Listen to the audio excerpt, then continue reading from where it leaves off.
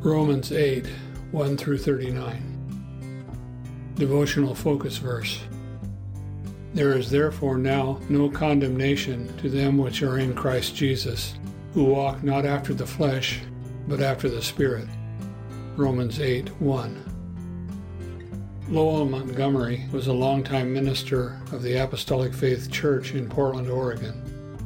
Although he suffered from serious physical challenges in his later years, he was known for his cheerful attitude and his perpetual smile, which was an encouragement to everyone with whom he came in contact.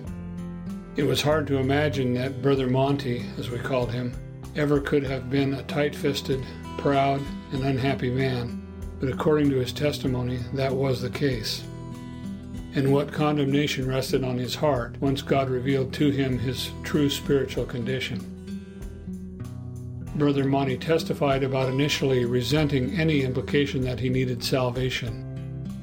He recounted, "I told the young man who invited me to an Apostolic Faith service, I do not smoke cigarettes, drink, carouse around, or play cards.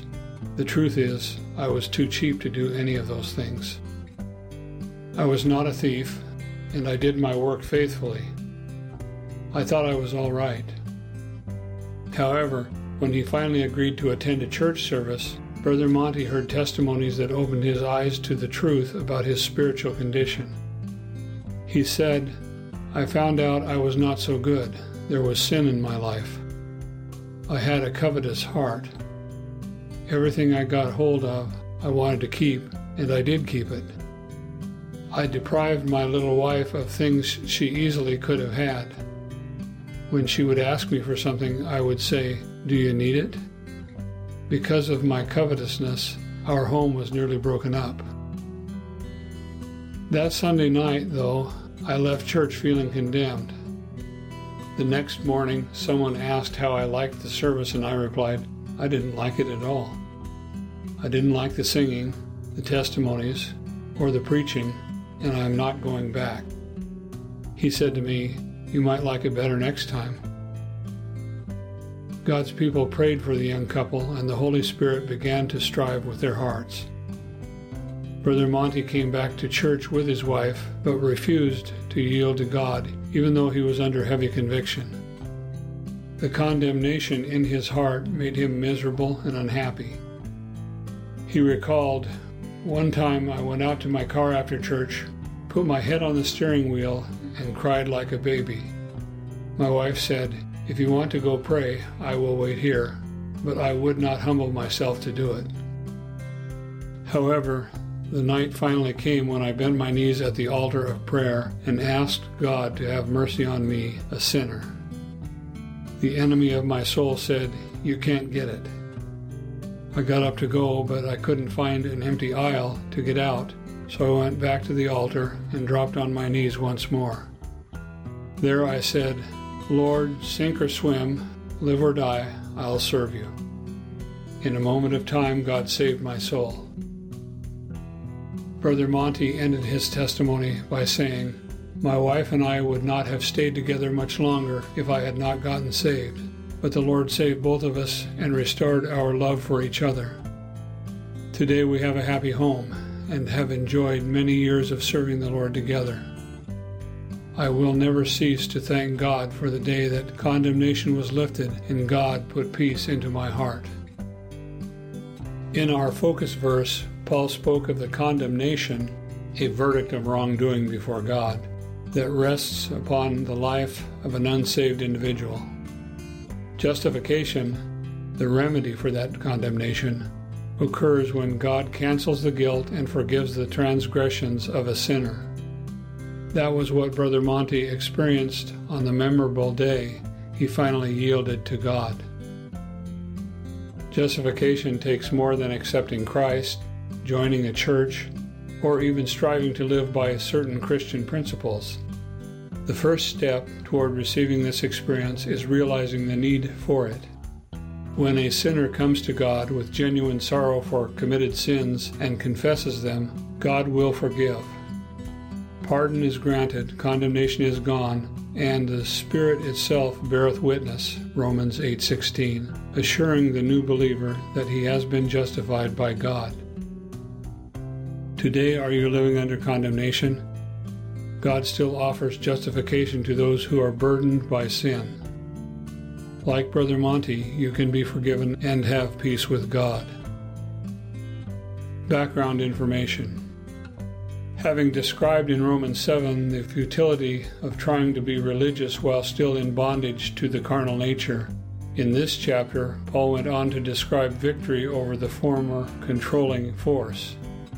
In verses 1 through 13, he explained the power over indwelling sin which comes through entire sanctification, and in verses 14 through 39, the believer's assurance in Christ. When the apostle asserted in Romans 8:1, "There is therefore now no condemnation," he was looking at the totality of sin, both committed sins and the carnal nature of sin with which all humanity is born. The phrase "no condemnation" refers to more than mere judicial acquittal. It also indicates deliverance from the condition described in Romans 7 through 25, the disposition and sinful inclination of the flesh. Once freed from the dominion of sin, the believer is enabled by the Spirit of God to live in the righteousness provided by God. Verses 2 through 4 bring out the conflict between two opposing forces. Man lives either under the control of carnality or under control of the Spirit of God. In verse 3, Paul alluded to what the law could not do, pointing out again that the law had no power to change the heart. He indicated in verse 4 that the law is fulfilled, satisfied, or made possible in the lives of those who walk not after the flesh, but after the Spirit. The apostle further explained life in the Spirit in verses 5 through 11, in which the flesh and the Spirit refer to two contrasting ways of life. In verse 13, he warned that living in the Spirit does not eliminate the possibility of sinning, but mortifying, putting to death, the deeds of the flesh does empower one to live without sinning. Verses 14 through 17 address the topic of adoption and the believer's eternal co-inheritance with Christ. In the Roman culture of Paul's day, an adopted son could be chosen to carry on the name of his father and inherit his estate. Though grafted into the family through a legal process, he had no lesser standing than a biological child. The form of address used in verse 15, Abba, was an intimate way of referring to the Father equivalent to our word daddy or papa. The statement in verse 16 that the Spirit itself beareth witness with our spirit implies a joint affirmation between the Spirit of God and the human spirit or conscience, rather than a divine declaration to the human spirit. In verses 18 through 30, Paul encouraged the believers in Rome to take courage from both the assistance of the Spirit and the thought of the glory which awaited them in the age to come. The word infirmities, in verse 26, includes the whole range of human frailties, scars from past experiences, limited perspectives, temperamental differences, mistakes and faults, physical weariness, and stresses. While the carnal nature is eradicated at sanctification, human weakness remains. This is the area where spiritual growth occurs. Paul's assertion in verse 28 that God works out all things for good does not mean that every incident that occurs in this world is good, but that every detail fits into his eternal purpose for our ultimate good. Foreknowledge and predestination are topics Paul alluded to in verses 29 through 30. God chose all humanity to be made righteous by his grace, see John 3:16. But his foreknowledge identifies individuals he knows will respond with repentance and faith. The word predestinate in verse 30 means to predetermine. God's predetermined purpose for all mankind is that everyone should be conformed to the image of His Son. But each person must choose whether or not he wants to be a participant in God's perfect plan.